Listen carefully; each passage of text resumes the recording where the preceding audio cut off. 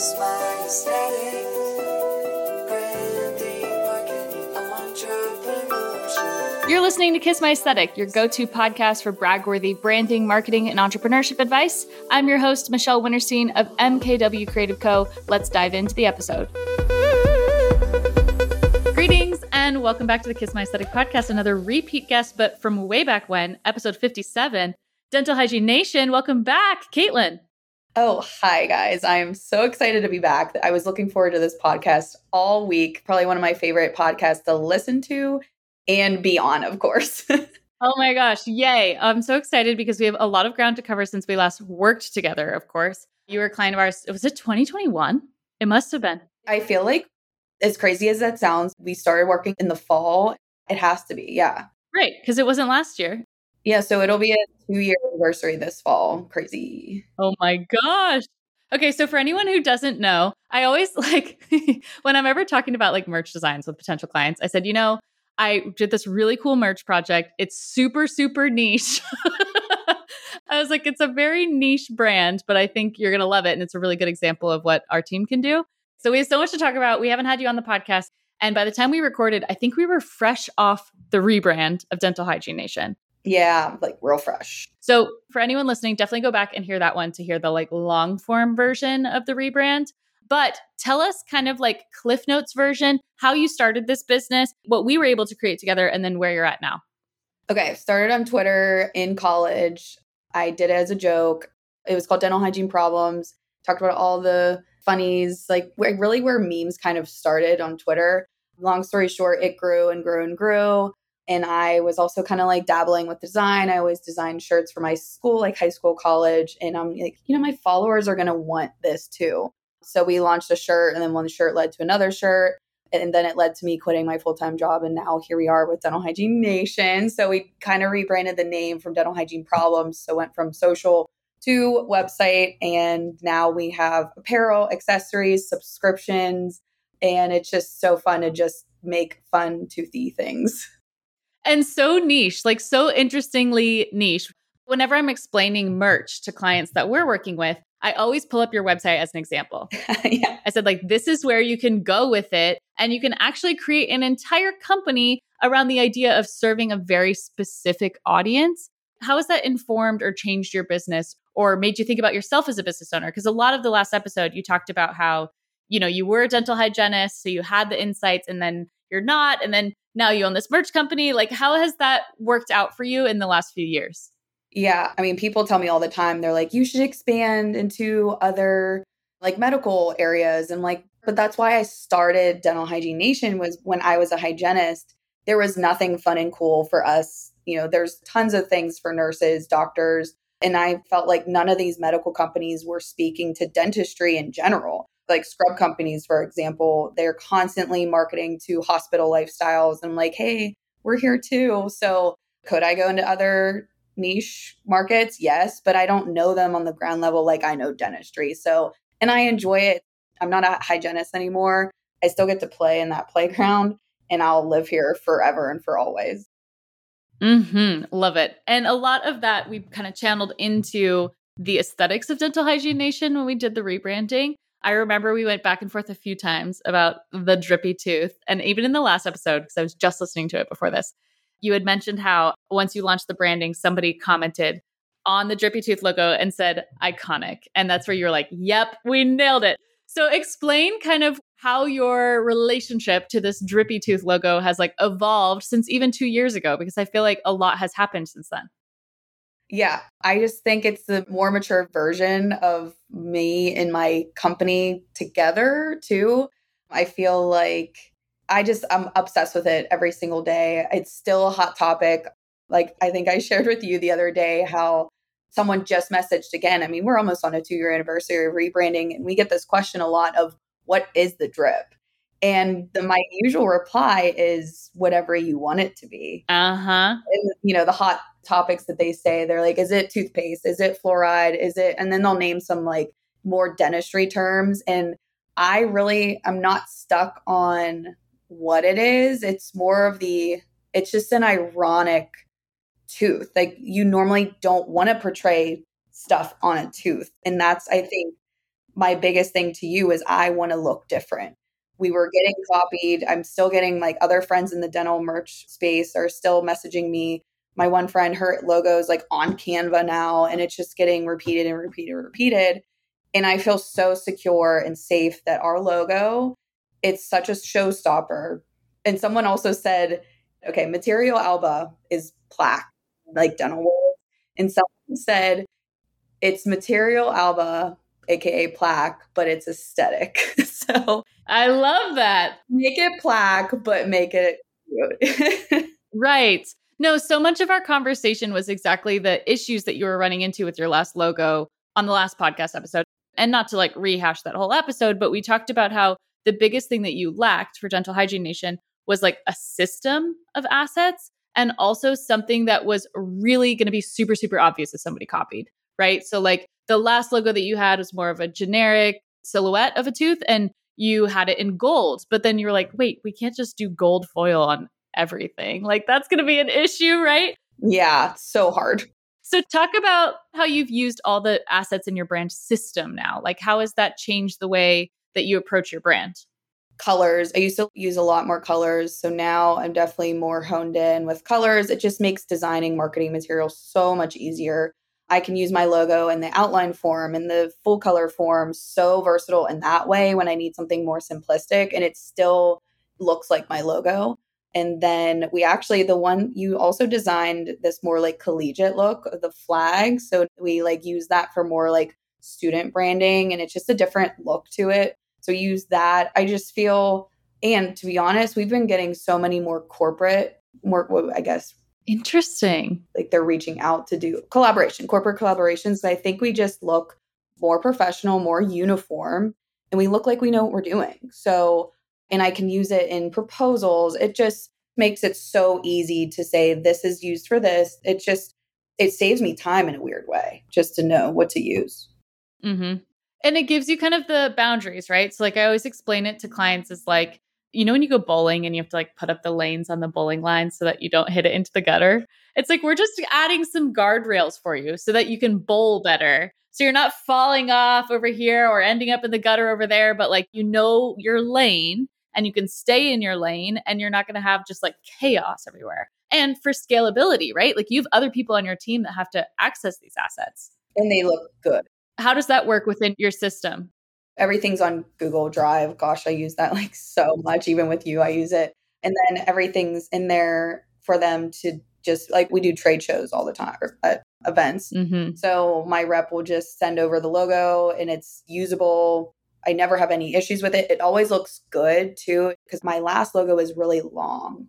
So I was really pigeonholed with where it could be, where now if it's something small, I send the tooth. If it's longer, I send our full company name. So having that versatility and not have to recreate stuff all the time for different media types, it's just in my bucket is also amazing. This just makes me so happy. This is all the things that we talked about in the beginning, right? You changed my life, Michelle. You have no idea. Like it's kind of like when you wear a new outfit, you just feel more badass. So this tooth just makes me, I think, act the part and more bigger and better confident part too. Like I feel good sending my materials out to a new collaboration or on the website. I just feel like we look good and I'm more proud of it too. So it just changed my life. And such an evolution from when we were actually in the process. Cause like you kind of had a panic about it for a minute. You're like, I don't know if people are going to like it. I don't know if I can commit to the drip. And I was like, trust. It's going to be worth it. Well, if you remember, I reached out to you only to do social and you're like, what do you think about a rebrand? I was not even thinking about a rebrand. And you're like, what do you think? What do you think? And I'm like, oh, that would be fun. I feel like we need it. So I tell that story all the time where I didn't even know I needed what I needed until you showed me. And then it's like, you don't know what you don't know until you see the possibilities. And now, as it was scary because it was change. And it's just funny, the evolution of like, I am still obsessed with this logo. It's like falling in love all over again. Like it's definitely true love because it is not getting old. Oh, that just makes me so happy. I do want to spend a lot of this episode, though, I'm going to pivot a little bit towards running a merchandise, apparel, accessories business and a brand, because that's a whole other beast. And as we kind of alluded to, it can be very lucrative. especially if you know your audience really, really well and you're building a brand that doesn't exist in a space that doesn't exist. Kind of walk us through, what does your actual business look like? You mentioned the offerings at the beginning, but let's kind of get into the nitty gritty of like how often you launch and how you come up with campaigns and themes and everything like that. So that's a long time learning. So we do the big holidays for us. Holidays are big. We always do the St. Patrick's Day, Valentine's Day, Halloween, and holiday. So AKA like Christmas and things.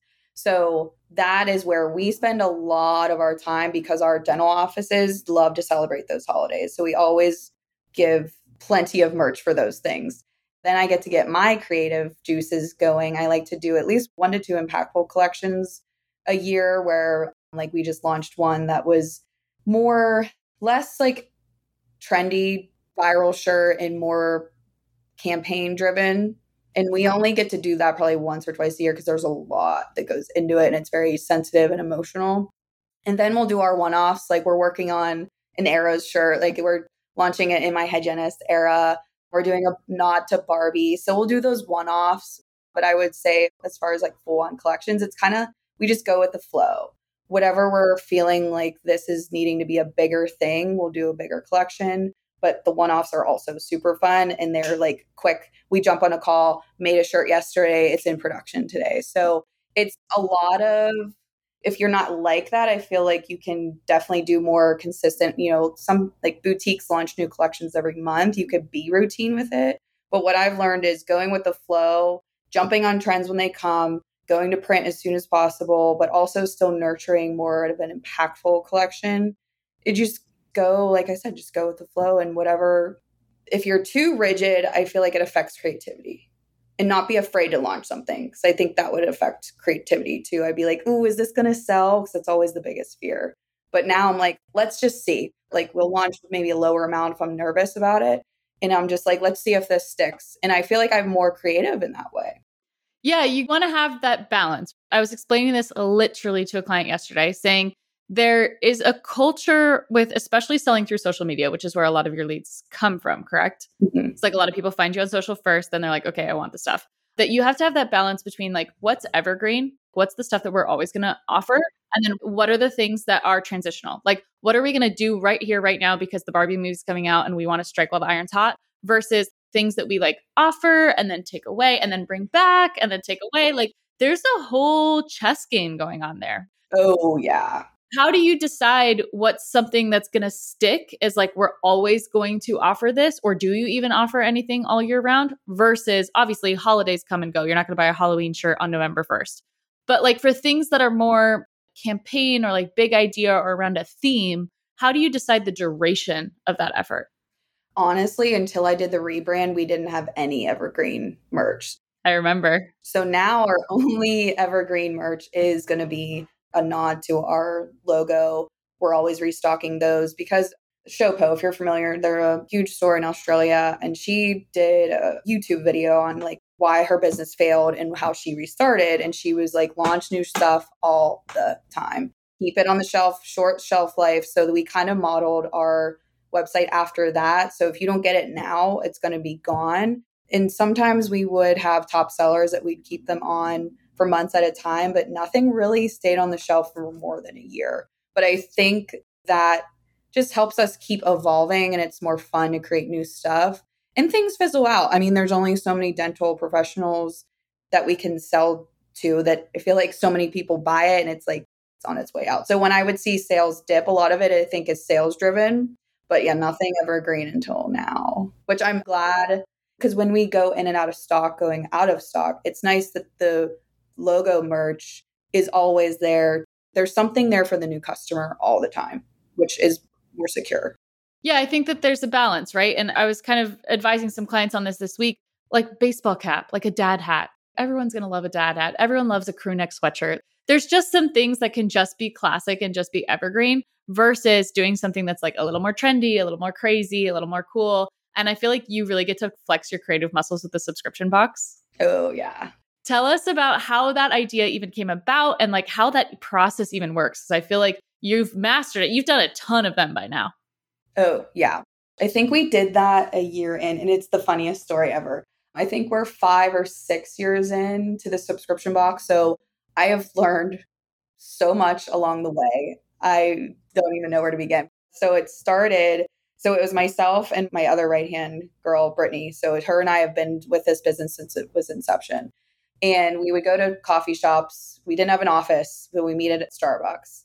And it was around Valentine's Day. And we're like, let's offer a Valentine's Day box with dental samples. So, like our favorite floss, maybe a headband, a sticker, and that you can send to your dental bestie. We had a couple vendors committed. I think we were going to do 50 of them just to see if this sticks. And it wasn't going to be anything but that. We launched it.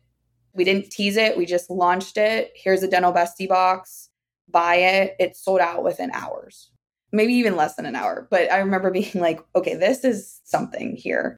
So then I did a ton of research. I found something that can do a recurring subscription. I'm like, okay, can we do this every season? Do we do it every month? So then we're like, okay, new business, new revenue stream. And I remember just being like, we'll figure it out. We didn't have any products picked out for the next season. So we decided to do it quarterly to give us time to figure out products for that next season. We turned it into a quarterly subscription box. And the name came to me in my sleep. And this is going to be dental slogan for you. So in dentistry, there's like an insurance called D4910, which is a periodontal patient, and they come every 3 months. Mm-hmm. So the box comes every 3 months. So I'm like, it's DHN's 4910. And I'm like, this is it. This is the one. So it's like this accidental product became one of our biggest top selling products. It's probably our most fun product line, our most stressful product line, but we get to explore new products and see if they stick too. And then, so like, that's a really cool part of the subscription too, is just testing things. Yeah, testing things out and running stuff that maybe you wouldn't have thought would be popular. So like you get that opportunity to really try it out with your market, get feedback, but it lets you do things on like a smaller scale, right? Than like committing to a shirt or a sweatshirt or something that's like larger, because first of all, it's got to fit in the box. So I think that that's such a fun experiment, and to be able to kind of push the boundaries on what your customer wants is really fun. Yeah. So explain kind of how you come up again with like the theme, because each box then has its own theme. How do the themes happen, and where does your brain go when you start to have an idea? Because I know we just worked on one, so it's very top of mind, but kind of explain how that happens. Very, very, very difficult. I love themes, so I really try to keep it a theme. I like to have a story. I like to have like this emotional moment when they open this box that they feel like we're in a story time. So I'm really emotional about that piece of the puzzle. So a lot of times it comes from maybe a trendy pattern I've seen. Like one year we did obviously like a holographic box, and then everything was kind of in that color palette. So we'll do like a color theme, but then we've also done things like we did a silver lining box. So it was kind of nodding to like a silver filling. So we were doing like in my silver fillings, more like in my feelings, and everything was silver metallic and sparkly. So there can be emotional themes, stories, or just a plain old color. We did a fruit box one year. So it's a lot of things that either we start with one thing and then it kind of goes from there. It's really just what I'm inspired by at the moment. And it's either me or Brittany or another coworker that's like, hey, I really like this product. And then we'll run with it. But it's definitely hard to keep within that theme. And we have meetings upon meetings to say, like, does this fit in? And then we'll throw things out if we feel it doesn't fit in. And then cost is a big, big one. That was going to be my next question. Yeah. So that kind of pigeonholes you. Like you want to do a drinkware, but that's going to take up majority of your budget. And so then you have to pick 3 or 4 smaller items. But then what are those? You don't want it to be too cheap, appearing cheap to the customer. So it is this, when you say chess game with the collections, the subscription box is a big chess game. And it's probably, again, one of my most stressful product lines. But when that box comes out, it's probably the biggest success feeling of like it came together, but definitely running out of ideas. So that's why I was so excited to reach out to you. Yes. Oh my gosh. So you called me a few months ago because you were like, Michelle, yes, I'm burnt out. Yes. I need help. So explain to me how you got to that point, because I can imagine doing this, like, again, you got to deliver 4 times a year. If you're sending one out, every 3 months, that's 4 times a year delivering on these boxes. I can see how it would you'd start to be like, okay, I'm running out of ideas. Yeah. I mean, we like to do some dental things too. So, but I guess I'm getting older too. I'm not going to Target as much to see like what's trendy, what's cute, like what's the hot topic, that I just feel like we're pivoting with our business as far as staff too. So I was doing this box this past year. I used to have someone just on the box. She went back to school. So it was just like a pivoting moment. So then I was full person, number one person on this box, from creativity, research to logistics to marketing. I was like, ooh, and it's doable. It's just when you just have to break it up. And when you research and do the creatives, you're exhausted by the time you need to do the logistics. So I was not getting a break. I feel like I wasn't letting my brain give it 100%. I was operating on like 70, 60%, honestly. And that's where I was just kept getting more burnt out, because it's like we finished one box. I'm like, oh my God, I got to do the next season. And I'm toast. the biggest thing that it was affected was my creativity. I felt like I couldn't be open. So I'm like, okay, I need to figure out, do I have someone manage logistics? Do I have someone manage the creativity? And then you did your 30th birthday box. And I'm like, oh my God, why didn't I not think of this before? She is theme queen. And I know she knows what's in style. She knows what's trendy, but she's also ahead of the game, that this is going to be even more of a showstopper. So I remember the day I'm just like, oh my God, I'm calling Michelle. That's my answer. No, it's one of the things of like, if you're in your business and you're, like you just said, you're trying to be creative, logistics, procurement, customer relationships, and CEO, that's a lot of jobs for one person. Ugh. That's a lot of jobs. And I'm sure you're not paying yourself for all those jobs that you're doing, because you would have had to hire all the people to do all those things. So the other bit of it is that you're not talking to a bunch of different business owners across a bunch of different industries all the time. I am. Mm-hmm. So like, I'm getting a sense for like, okay, what are people interested in? What are people talking about? I'm just also like, I call myself like student of the internet. Like, I love the internet. I know. And I love trends, and I have Google alerts set for just about anything I could even ever be remotely interested in. I'm like always looking at stuff. So I'm noticing like, wow, everyone's asking for bandanas all of a sudden. Interesting. Yeah. And so when you came to me and you're like, okay, we need help. We need your help with the box. What do you got? And I'm just like, Western, duh. I know. And I'm like, oh my God, why didn't I think of that? So it's again like, I was like, it's right there. Well, what actually spurred it was our whole conversation. We helped you with some one-off things here and there, right? And you had this whole event in Nashville, which by the time we're recording it, you're just about to go there. Again, it was a collaboration with another company. So you got to work with like blending two different styles. But we had some great like play on words that fit both dentistry and like this Western theme. Do you want to explain that t-shirt effort first? And then we'll get into the Western box. Yeah. So this is probably one of the bigger national dental shows. And this is our, I think, second or third year doing their collections. We knew the next year we were going to Nashville. So I was like, all right, let's think of, while we're in this trade show, we're in the fields, what saying do we want to do? And immediately blame it on my roots came to mind. So blame it on my roots. I showed up in boots, roots being teeth. I was like, okay, so a year ago, I knew that's the saying I wanted to run with. So when it was time, I said, okay, this is what I want. I want boots on it. And it's been a hit. And people love like the pun on dentistry. So, and the collection turned out so cute. It's selling better than any collection, obviously, that we've done for this trade show. The first year we went a little corporate. We did a lot of their logo stuff, more like souvenir tea, as far as like we went to this event, where this year we went more dental pun with a small nod to the corporate. So it's just their logo was a part of the design, not the focal point, and it's tripling sales. So I'm glad that they let me run with that creativity and they trusted me with that, because that's what people want. They want that dental pun, and then your logo is going to be seen no matter what. So I'm so excited. And we pre-launched it, which we never did before. So everyone, I think, is going to show up in these shirts rather than buying it there. So it's going to be very impactful. I can't wait. Oh, super visual, of course. So having had drawn that, of course, the shirt design, which we did kind of like a cowboy boot design. And then we worked in a tooth shape into the boot, which I feel like just did it in such a subtle way that, again, you're talking about, you're serving the customer, like you're making the thing that they want to wear, but then you're also like Easter egging in your own brand, which I think was effective.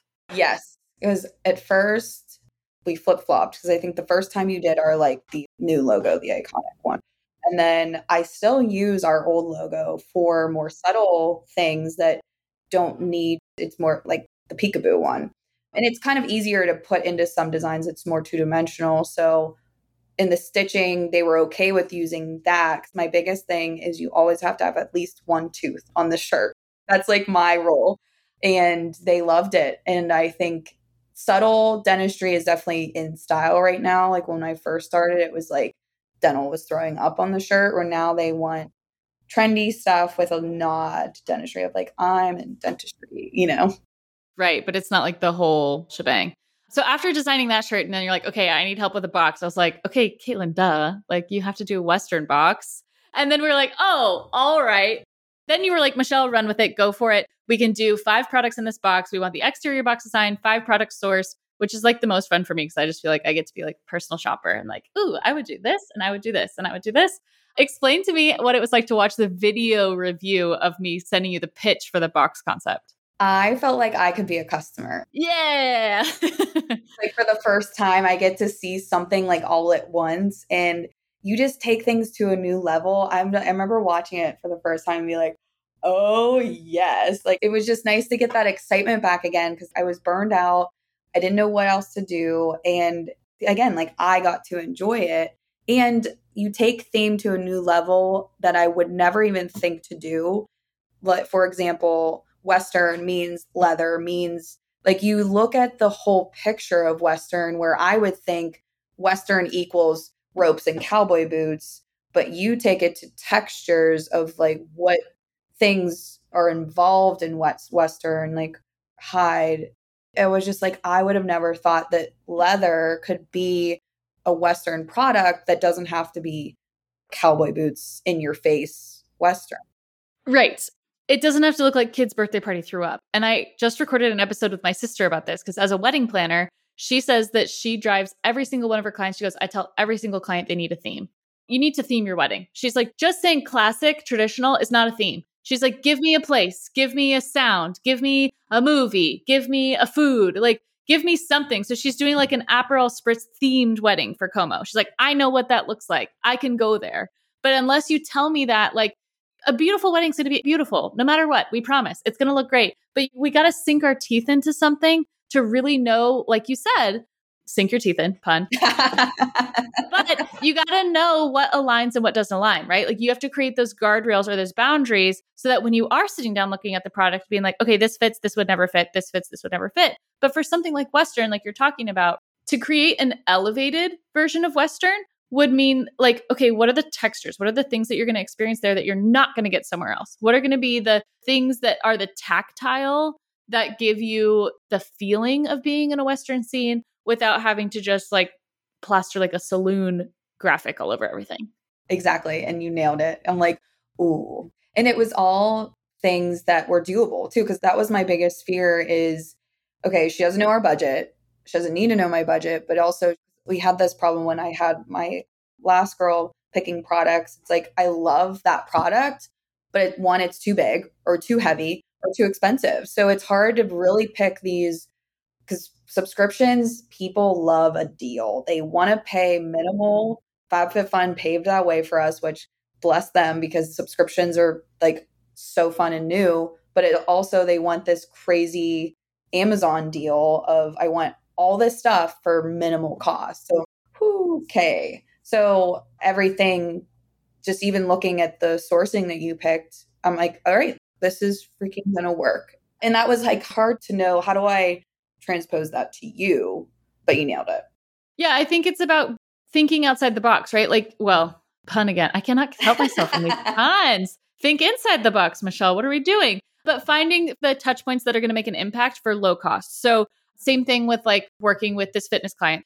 In the mock-ups, I was showing him like, I wanted to start to get him to visualize what a future collab could look like. So instead of just having packaging for the sake of having packaging, what level of clientele are you sending a box to? Like, are you celebrating milestones? Are you getting to this level? And then what does a Fit Boss Blueprint X, a supplement company, look like? What does it look like if you partnered with a protein company? What does it look like if you included water, like you had your own electrolyte water? And like, how does the brand translate for those things? Because again, like that's the most fun part of it, is feeling like you can take this branding that exists on that evergreen level and then swap it and not be a total departure from where it came from. Like it still has a Dental Hygiene Nation flavor. It's just skewed slightly. Mm-hmm. I think that's what makes it exciting. This is also the first project where I really dug into ChatGPT in Midjourney. And I want to talk about that because the first thing that I think with themes that people struggle with is coming up with like theme concept names. And that's hard, right? Like that takes a copywriting brain. You have to know the audience, etc. So for this one specifically, I used ChatGPT and I said, my prompt to ChatGPT was, in a minute, I'm going to describe to you a company that sells apparel to dental hygienists. They're creating a Western theme box and I need to come up with 10 different ideas for campaign names or phrases that would sell well on merch. And the ideas that it gave me were brilliant. Brilliant. That's where the Pearly Whites Ranch came from. Stop. Yep. That was all. ChatGPT, baby. No way. Uh-huh. I thought for sure. Cavity Wrangler. Oh my God. So for those kind of things, and then I asked like, what are famous Western wear brands and how can you reimagine the names of their brands as relating to dentistry? And that's where it was kicking all those out from. So that slide, maybe you're just learning this for the first time. I thought I said this in the presentation, but that first slide where I said potential theme names, all of those are generated ChatGPT. I thought for sure Pearly Whites Ranch was you because it was so good. Nope. That would be thank you to the robot. And it's like, it all starts with a saying and then you're like, oh, love, obsessed. And then we kind of run with that. And then it leads to new products. Like the trucker hat has the Pearly Whites Ranch. We can do the t-shirt with that. Sometimes it just starts with the slogan. Totally. Because, okay, so again, you could just say like the Dental Hygiene Nation Western collection. Like, boring. But the whole point of, I feel like your brand is to go immersive, to go overboard. Like you said, holographic. But even what if you took holographic to the next level? That was something about like, okay, what things are holographic? Mirrors. Is there something that we could do that's a riff on the mirrors? You know what I mean? Like, and keep digging down that hole. So then once we had those phrases together, this was the same week that I had downloaded or like gotten into Midjourney. And Midjourney, the episode, you have to listen to the episode with Lauren Devane from Bemuse Studio. She is my sensei, my mentor, my everything for when it comes to Discord and Midjourney. And I was like, all right, let's see how we can push this. And I was like, okay, imagine a purple, because that's your brand color, purple barn called Pearly Whites Ranch, like for dental hygienists. And then it was giving me shit results. And I was like, okay, no. I was like, I want to see an Architectural Digest photography feature of a purple Western modern barn in shades of purple, light blue, silver. And then we're getting closer. I was like, okay, I want to see like a group of friends walking to a Western honky tonk wearing shades of purple, silver accessories, having fun, big smile, big smile. And I just kept going and going and going.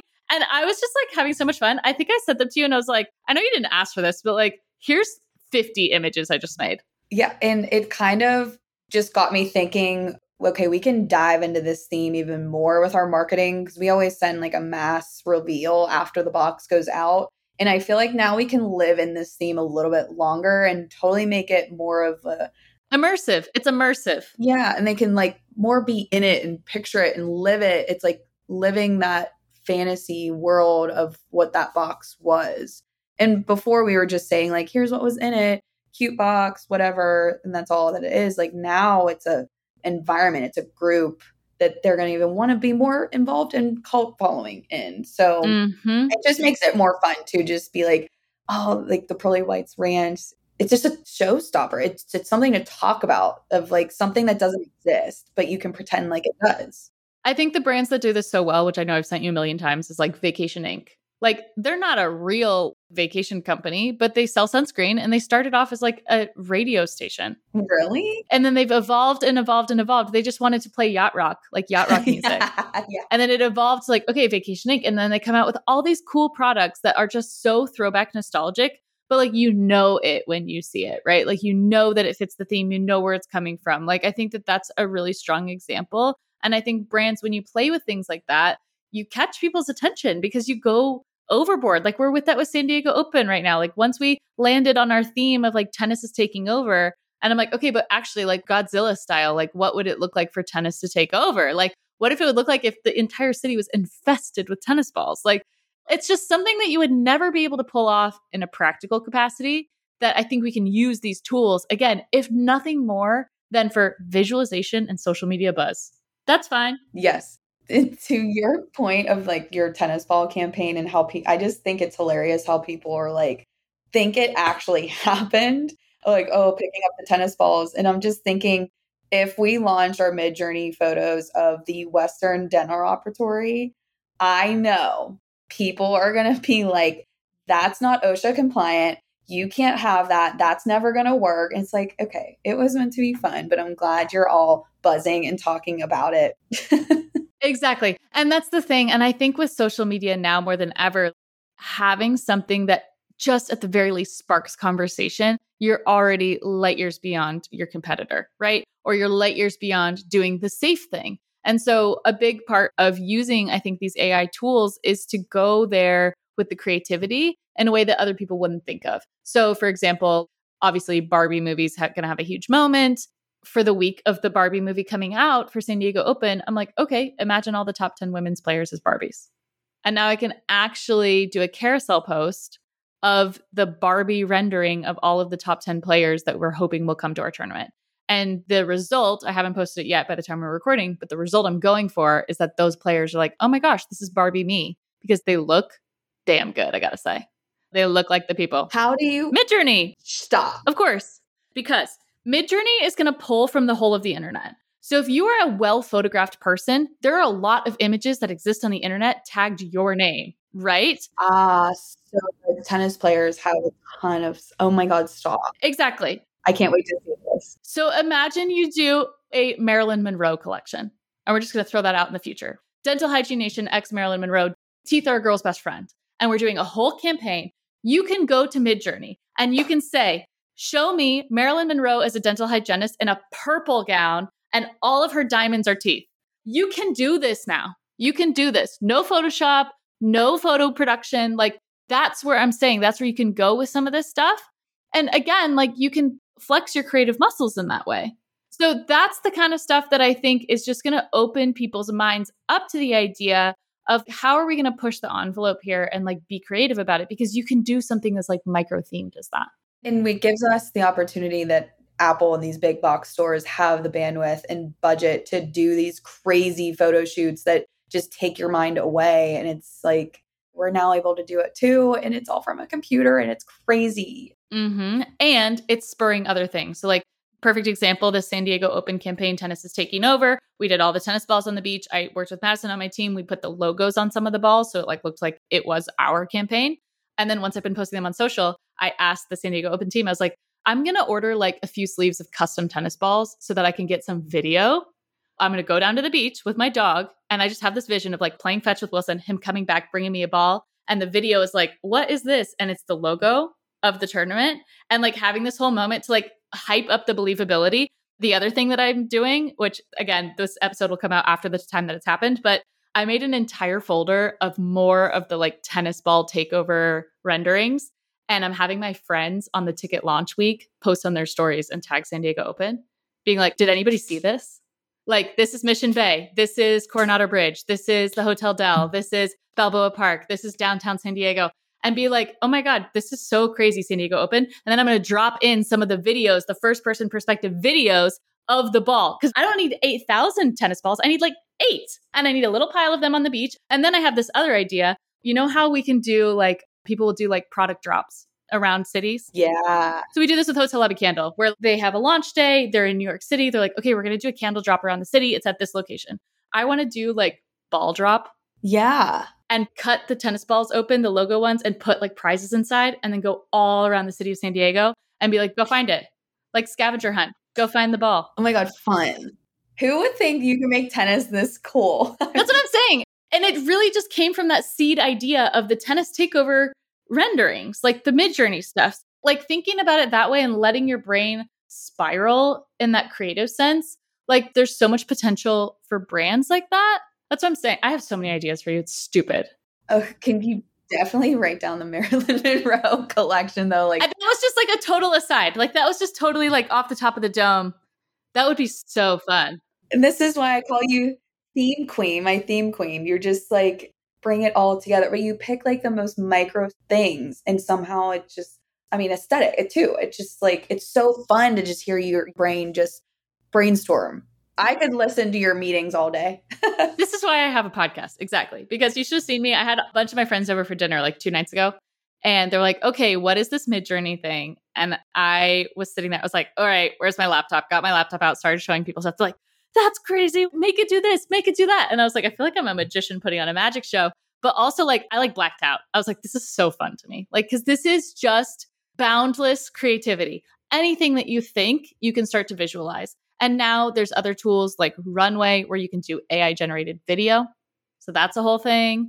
The plugins for ChatGPT, shout out Lauren Bemuse Studio that she taught me. You need to download AI PRM, which is a plugin for ChatGPT. It's free, but it basically is open source prompts. So it'll populate the most popular prompts that people are using. So one of them is like one-click content generator.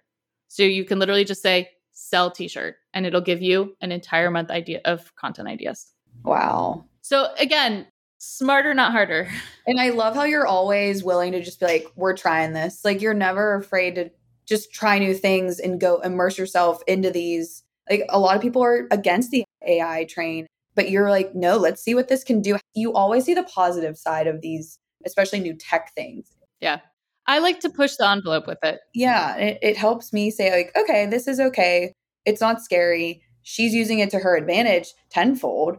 I want to do that too. So you kind of just open that door and you're obsessed with it, that you find things I would never find just by following you. I just learned so much.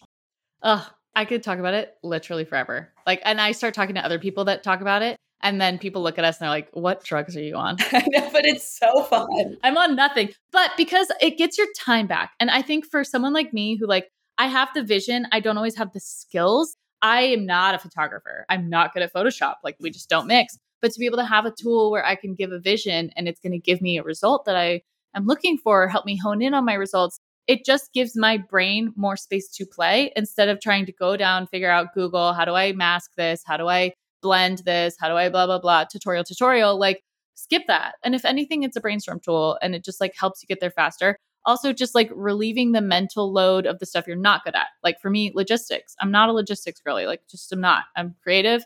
But I hosted a dinner party and I asked ChatGPT, I said, I'm making lemon chicken, breadsticks, pizza, and Greek salad. What time should I start cooking so that everything is hot by the time my friends get here at 7 p.m.? And it gave me every 15 minutes accounted for starting at 4:45. Oh my God, I need that. 4:45, preheat your oven and prepare the chicken. 6:15, start making the pizza. By the time the chicken is out, it needs to rest for 15 minutes. You can throw in your pizza. Then you take the pizza out so the pizza is not burning hot for everybody that's eating it. Throw the breadsticks in. Breadsticks take 12 to 15 minutes. While the breadsticks are cooking, chop your salad. Oh. And I was like, great. Perfect. Yeah, because I'm the same creative brain. I suck at logistics. Timelines, I'm like doing everything all at once. I didn't know it did that. Like little stuff like that. Oh my God, that is hilarious. Mm-hmm. So there's lots of tools, right? Like I definitely don't think that like AI is, everyone who is having hesitations is justified in their hesitations, for sure. We need to create some boundaries and some guidelines and some rules. But it's also like if someone looked at you before you knew what AI was, and someone looked at you and it said, the thing that used to take you 12 hours is now going to take you 20 minutes. Are you going to say no? I know. And also, does it really matter? Like, and people are like, oh, it's coming for our jobs. It's coming for our jobs. Like, yeah, evolve or die. Like for me, like creating logos is my favorite part of the process. I do it all myself. I don't outsource it to anyone on my team. It's what I do on TikTok Live when I sit down and I make a 3 to 4 hour effort to brain dub. Is the result going to be all that different if I use a tool like Midjourney to say, I'm envisioning a logo for a flower truck that has 2 daisies crisscrossed into the shape of a blah, blah, blah. Like if I'm using a tool, we're not far off from like, you can just vectorize shit that comes out of Midjourney, right? Because it's proprietary, it's original. If the result is just as good for my client, does it matter the means that I got there? So true. That's a really good way of putting it. You know, Like, do I care that my accountant uses a calculator Very true. versus doing long division, right? I mean, any profession, right? You can think about anything. Like, do I care that somebody used a ghostwriter for their book? Maybe. But like, am I still going to buy Britney Spears' book? Yeah, probably. Yeah, because it's still the same content. Like, it's still her story. Whether she wrote it or not, it's her story. She signed off on it. Do you know what I mean? Like, I think that people are being naive about that. And I think the photographers that are scared about Midjourney are not seeing it as a tool, as a brainstorm tool, as a mock-up tool, you still have to have taste. And this is what's so interesting about my Facebook group is people are like, I'm on Discord, I'm on Midjourney, I'm not getting the results that I want. Everything comes out looking like garbage. I was like, yeah, because it's not going to do the work for you. You still have to have the vision. You still have to have like, I want it this lighting, this time of day, outside, this size, this da-da-da. One of the things I did was like, imagine a gumball machine filled with tennis balls. Imagine we had a giant gumball machine at the event you could crank and a tennis ball would come out. And the first results it gave me were shit garbage. And I was like, okay, neo-futurism, like, blah, blah, blah, blah. Like I went towards my own knowledge of aesthetics, right? So I leaned into the art history. I tried to give it examples of things that I wanted it to look like. And you can do that with like photography styles. With Midjourney, you can get down to the camera type and the lens type that you want for your images. So if you know when you shoot merch that your photographer uses a Nikon with a blah, blah, blah lens, and because you have that data from when you download the images from them, you can use that criteria in Midjourney to prompt images that come out that way. No shit. I'm going to so do this with like mock-ups. It probably can make me mock-ups. It makes great mock-ups. It makes fabulous mock-ups. Stop. I'm going to totally do that. Also, your mind's going to be blown, but I have another client where we're designing wine labels and I fed it my mood board and it kicked out a mock-up that matched the mood board. Okay, I can't wait to play with it. So it showed me a wine bottle with the background color, the color from the mood board, with all the accessories and styling of the front of the mock-up in the style of the mood board. With the logo on the wine bottle. Not the logo on the wine bottle. That's the only thing. But that's a Photoshop thing. Yes. Anyway, that's my rant on Midjourney.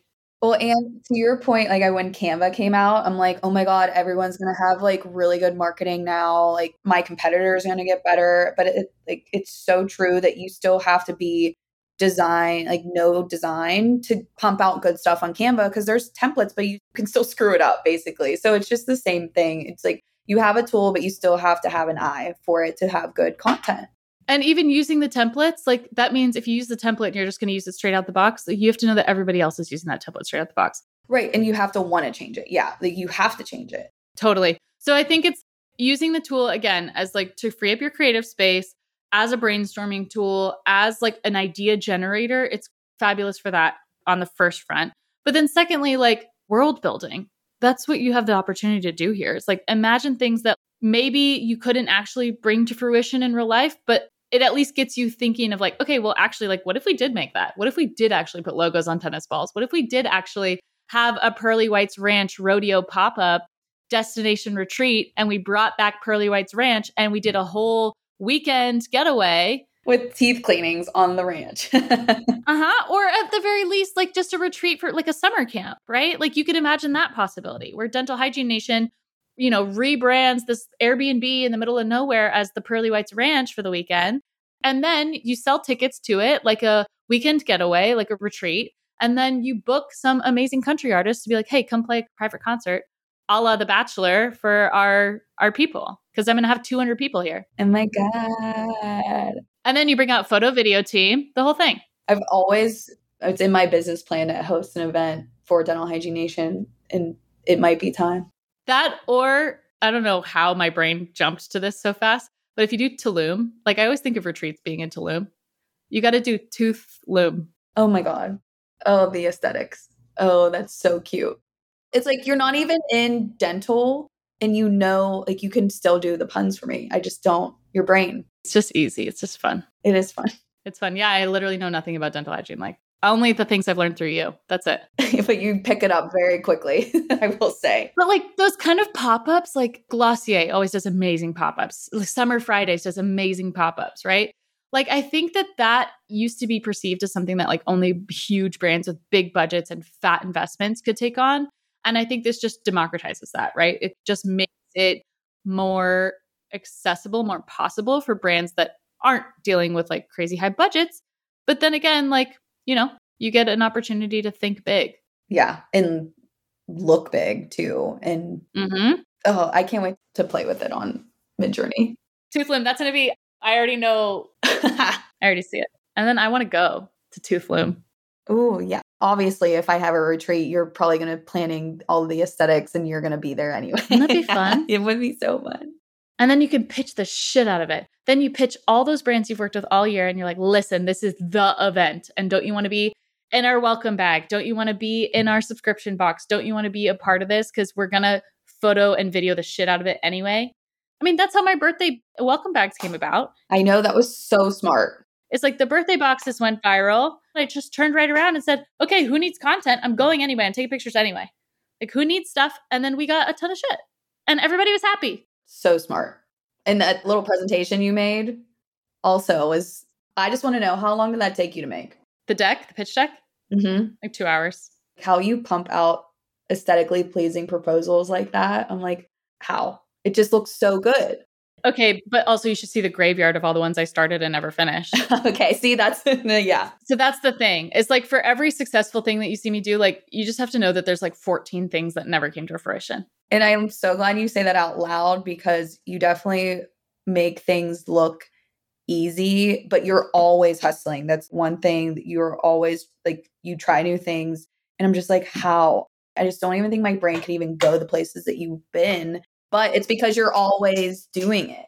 I'm always in creative mode. I'm not doing the things I'm shit at. I hired someone to send proposals, contracts, and invoices. I hired someone to do file exports. I hired somebody else to produce this podcast.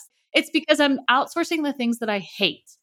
I hired a mentor to help me do my business projections and tell me how many deals I need to close every month. And I'm like, great, this is way better, because I couldn't get there in my brain. I said, Dawn, it's so embarrassing. I've been running my business on vibes.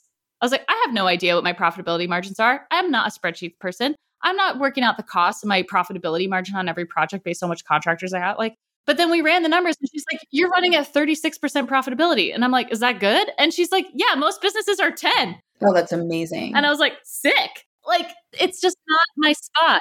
Yeah, but now you're confident in it. And like, how did you find that person? Through my bookkeeper. I asked her for a recommendation. And it's just knowing when to do that too. It's such a hard lesson to learn. It's knowing when to do that. Because it's scary to spend the money. It's scary to spend the money, but I think it's also about having somebody, like, I had a huge contract to negotiate and there were going to be new terms. And she's heard me talk about this client, like working with this client for months. And she's like, you know what? I've noticed that you've run into this issue, this issue, this issue. Let's safeguard you for those things. I don't even remember that I had those issues. So to have just another person to be able to like gut check me of being like, oh, is that a realistic thing to ask in a contract? And she's like, yeah. And so we get to go together on like a Friday morning at 10 a.m. to like read it together, work through it together. And she's like, I want you to word it this way. I want you to think about this. I want you to protect yourself here. And I'm like, okay, yeah, shit. I would have never thought any of those things. So it's helpful to hire the right kind of people at the right time, like you're saying, but also to know that, like, I think for all business owners, figure out what you love to do and figure out what you hate doing and outsource the shit that you hate because somebody else loves it. And you are the so like nod to that because you loved searching on Alibaba for these things. And I'm like, oh, I'm not a shopper. So like the way you get excited to do all these things, I'm like, it makes me feel good. But it's hard because I don't like doing it. I feel like it's hard to think that someone else does. So seeing your excitement reminded me of, okay, because I'm narrow-minded until I know like, oh, this excites you. Because for some reason I feel bad to outsource things that I don't like. Because I'm like, why would I give it to somebody else to do when I don't want to do it myself? But not everyone thinks. Yeah, like Cody loves pulling together proposals. Cody loves it. Cody loves it. She's like, also, I noticed that this client hasn't paid you yet. So I already sent them 3 follow-up reminders. I'm like, amazing, because I hate that part.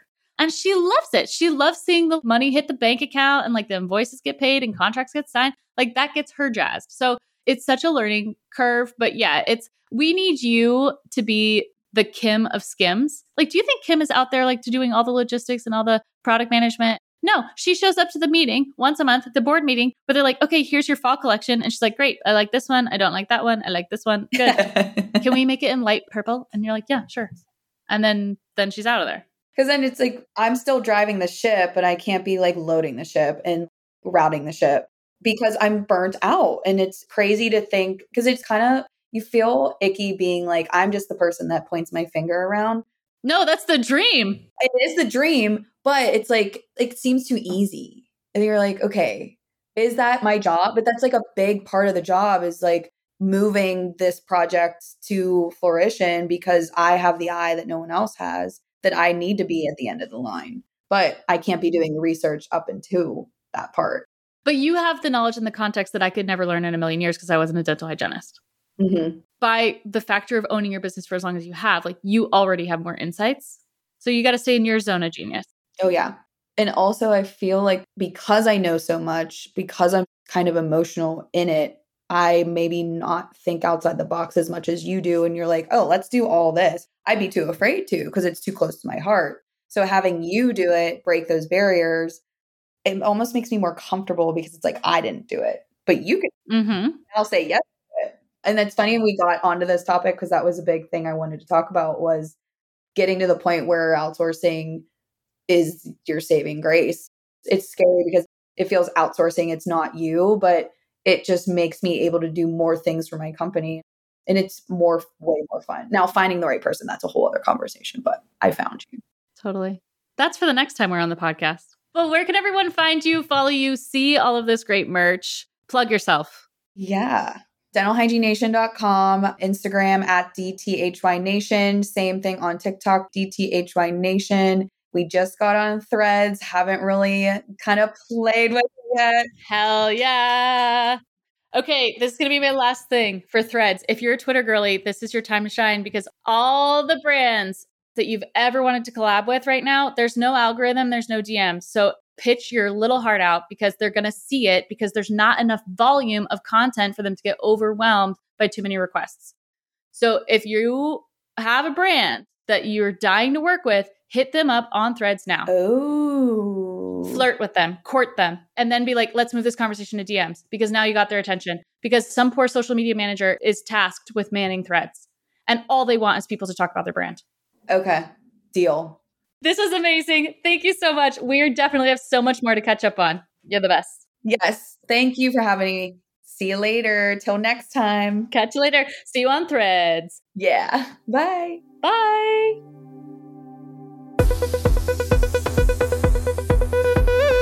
Thanks for joining us for the Kiss My Aesthetic podcast. Don't forget to follow along and leave us a review anywhere you listen to podcasts.